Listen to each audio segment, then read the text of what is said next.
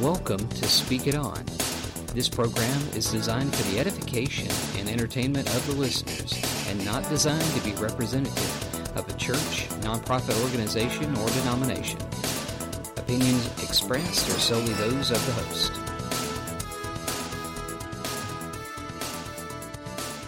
Hey, welcome back. As usual, it's great to have you back.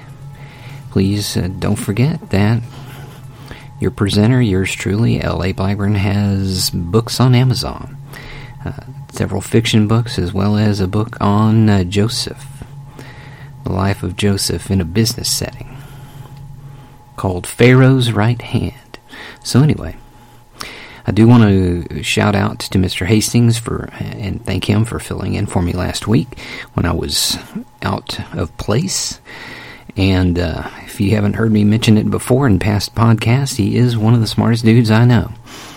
He has several master's degrees as well as almost a PhD in history from SUNY in New York, and as well as practical experience in church work.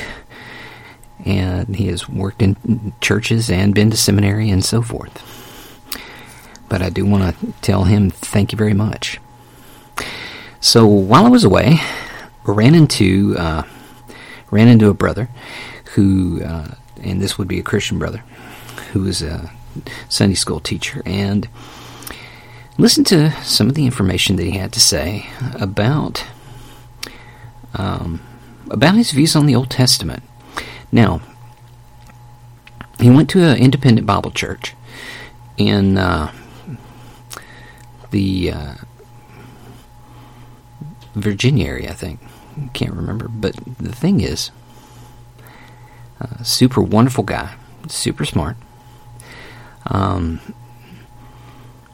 was interesting about our conversation was his attitude towards the Old Testament, and his attitudes that he felt towards Jesus having to do with the Old Testament. Now, a lot of what he was mentioning was kind of, that's the old, we've got the new, that's bad, that's done, this is better, and, but he really felt that Jesus made a distinction, okay? That Jesus put aside his Judaism. That's kind of what he was thinking. Now, just to let you know, that's in the scholarly world, so to speak. Some would agree with that, some would not. Let me throw some ideas at you, though. So, the passage he's talking about was Matthew. It's in Matthew 8. All right. Now, this is, just to put it in context, a moment when Jesus just came down from the mountain where he was delivering the Sermon on the Mount. And by the way, they really don't know exactly what mountain Jesus was on. And if you've been to the Holy Land, you would see these mountains and you would say, wow, those really don't look like mountains, so to speak. Because in the West, in the U.S. and stuff, we tend to think of the Rocky Mountains, which are really, really, really, really high and craggy and jagged and stuff. And most of the time we would kind of think of them as just really kind of like rolling hills. If anyone has been outside on the west side of the city of Austin in Texas, they call that, kind of the hill country in Kerrville and places where there's rolling hills. And that's kind of more like the mountains that you find in the Holy Land. Now, what does that matter, hill beans? Just kind of geography. But here's the thing. Jesus is coming down from the mountain, and let's look at Matthew 8, 1 through 4. All right. Now, it says, "And when he came down from the mountain, great crowds followed him. And behold, a leper came to him and knelt before him, saying, Lord, if you will, you can make me clean. And Jesus stretched out his hand and touched him and said, or saying, I will, be clean. And immediately his leprosy was cleansed. Jesus said to him, See that you say nothing to anyone, but go, show yourself to the priest, and offer the gift that Moses commanded for a proof to them. All right, now, so this, on the surface, and indeed it's true, is a really wonderful, gracious, loving moment where you see Jesus showing the mercy of God to someone. All right. Now, the leprosy that's mentioned in the New Testament, people really can't, and have tried, but due to the time span, it's really hard to nail down if this is actually what is known as Hansen's disease. So Hansen's disease actually destroys the nerve endings in your feet and your face and in your fingers and your hands in different places.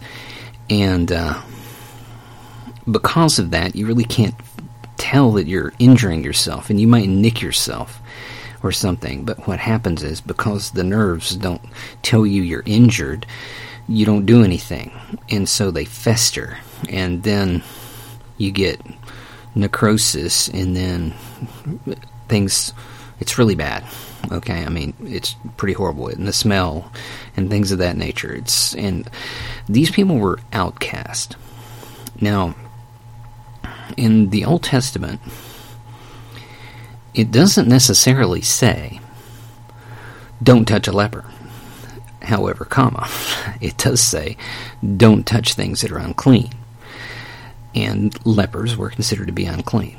All right. Now, there was a social stigma. It wasn't just the disease. It's like most kind of diseases of this nature that are chronic. And this, they thought, might be communicable. I mean, in other words, you could pass it to somebody. So, that's why a leper was usually required to yell or talk or call out that they were unclean, so that people wouldn't get near them in case they were contagious. Now, if you can imagine, this was horrifying, not only just physically, but because of what it did to you and your appearance, but on the inside. I mean, you were outcast. You couldn't have a job. You couldn't do a whole lot of stuff. And basically they had colonies and places where they would go and essentially go to die, because eventually the infections would catch up to them and kill them. And so it's really horrifying. But anyway, the interesting thing is, in this passage, is there's several things that he pointed out, which I thought were pretty fascinating, actually. It's very good. First of all, there were crowds following Jesus. And this leper, it doesn't say, hey, he was calling out unclean. It says he came to Jesus. Lepers didn't do that jazz. They didn't go to people. They were supposed to be running from people and telling people to stay away from them. That's what they were supposed to be doing. This guy did not. He was not doing that. He came to Jesus and knelt before him. And he knew that Jesus could heal him. Why? Possibly because he had heard of other healings in different places. But he said, Lord, if you will, you can make me clean. Well, that's faith. I mean, that's what that is. Now, here's, in verse 3, the kicker. All right. This is the linchpin, the hammer, the guillotine to the separation that many people hold quite fervently. All right. And it works this way. Jesus, it says, and Jesus stretched out his hand and touched him, saying, I will be clean. And immediately his leprosy was cleansed. Now, for a Jew, a observant Jew, to touch someone knowingly who had leprosy was unbloomin' heard of. If you remember the Good Samaritan kind of situation, the Good Samaritan story, where you had a Levite and a priest, and they walked around the other side of the road. Well, why? Because they didn't know if the guy was dead or not, or if he had some kind of disease or something. So they were staying well away. That's usually how observant Jews would handle lepers. And that's not what you see here. As a matter of fact, it's interesting to note that in the Old Testament, there were some lepers that were healed, and they were never touched. One that comes to mind was Naaman the Syrian, and I believe Elijah. I think it was Elijah, maybe Elisha, but told him to go bathe in the Jordan, and never touched him. And I believe Moses' sister was struck with leprosy, and Moses prayed for her, and she was healed. Never touched her. As a matter of fact, there's another instance where Jesus heals 10 lepers, and one comes back to thank him. And Jesus said, where's the other 9? Never touched them. This guy, this person, Jesus made a concerted effort, a forethought, to reach his hand out and touch this guy. Now, to many people, and I've looked at several commentary thoughts on this, and of course this is coming from the man I was talking with, the Sunday school teacher, on my journey, and he felt like this is Jesus saying, I don't have to have the law anymore. So this Judaism stuff is done. I'm going to do what I know to do, and I'm going to heal this guy because I don't care about the law. I don't care about that Old Testament stuff. I'm going to do this. Now, is that what's going on? Is that what Jesus is doing? Is he laying aside his Judaism? Because the weight behind that is that an observant Jew would not normally touch anyone who's a leper. I mean, just would not. Even though it doesn't say don't touch a leper, it says don't touch anything unclean. Now, what would that have done? That would have ceremonially made Jesus unclean. And there's a series of things that he would have done as an observant Jew to cleanse himself.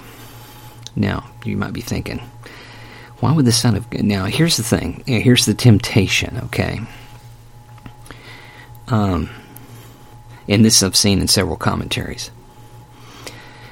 Basically, the temptation is to play the God card. Okay. Well, Jesus is God. He can do whatever he wants. Well, yeah, he can. And yes, he is. But through his entire life, he chose to follow Judaism strictly. In fact, according to David Flusser, who's with God now, who was one of the foremost Jewish scholars of the New Testament, Jewish scholar of the New Testament, in Hebrew University, Jesus never broke with any of his Judaism or any of even the oral law. Now, so what's going on here? If Jesus is touching this person, well, here's some thoughts, okay? Because I don't know that there's a definitive thing going on, because this is the beauty in my mind, in my heart, of Judaism, in the fact that it's multifaceted. You have to look at several different things at kind of in conjunction. Number one is Jesus had a real habit of following the spirit of the law and not necessarily the letter of the law, because you must understand there is interpretation of what's going on. In other words, it's for example, the law, which unfortunately is translated law, and it's Torah, which means teaching. But the teaching says don't work on Sunday. Well, what's work? What is work? Well, you got to figure that out. So they would go to rabbis and ask them, and that rabbi would make a decision. This is work and this is not. Okay? And that was very common. So Jesus, as a rabbi, is making an interpretation right now on this. Just like, they hit him up before about his disciples picking grain to eat on a Sabbath day. And he turns around and says, well, didn't you hear that David ate the food that the priests ate? He was given that by one of the priests. Well, I think the high priest, as a matter of fact. So Jesus was very much into the spirit of the law. Now, does that mean he's breaking the law? No, because in Judaism there's two different kinds of situations. There's Agadah and there's Halacha.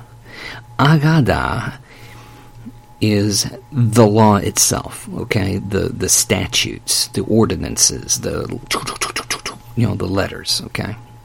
Halacha is how you interpret those things and put them into practice in your daily life. And Jesus was a master of halacha,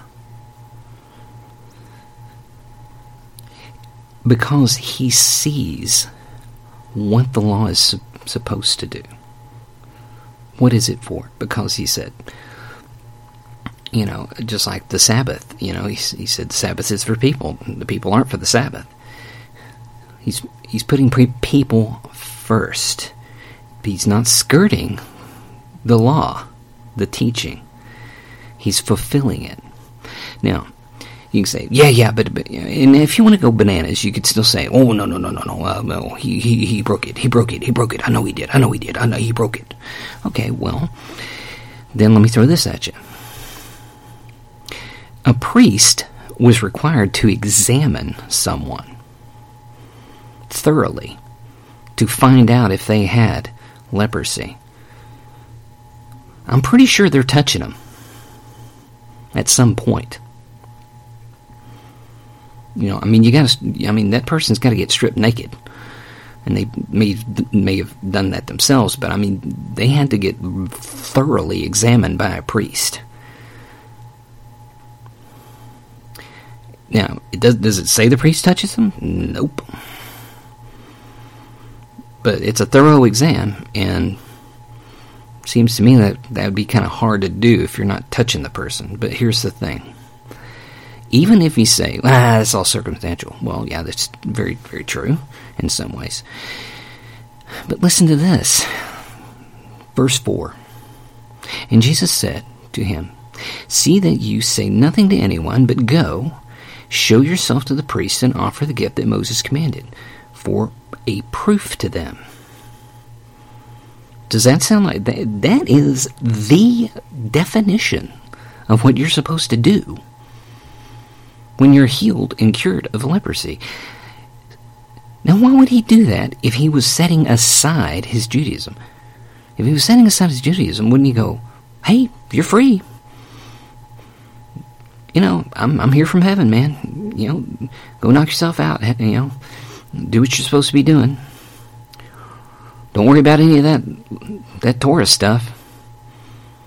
Wouldn't that be something he would say and not reinforce the Torah teaching? I think so, if he had put it aside. And by the way, after this, there were many instances that Jesus was very super compliant. And if you want to examine that for yourself, please find some books by David Flusser. You can also find some by Marv Wilson. You can also find some by Robert Lindsay. There's a host of others. Or you can go to the Jerusalem Perspective. And I am not being paid by those people, or they don't even know I exist, but I'm telling you, it's a good place to go. So to examine some of these things, all right? But Jesus is not setting aside, and he's not sticking the Old Testament in the background. So, by the way, please understand that the terms Old Testament and New Testament are in the Bible. So, with that in mind, I want to encourage you to do your own research.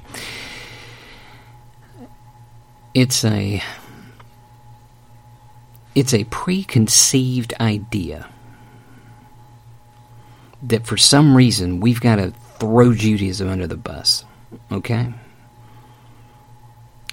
And again, I'm not saying you have to be a proselyte to Judaism. I think Paul handled that pretty succinctly in his writings to the Galatians. The thing is, what we should do is learn, study the background of the New and Old Testament. And that is, we need to know more about Judaism to understand some things. Now, Second Temple period Judaism, specifically, and the reason I say that is because that Judaism is very different than the Judaism sometimes we have today. There are some distinct differences, but the deal is that is where we have to start to learn.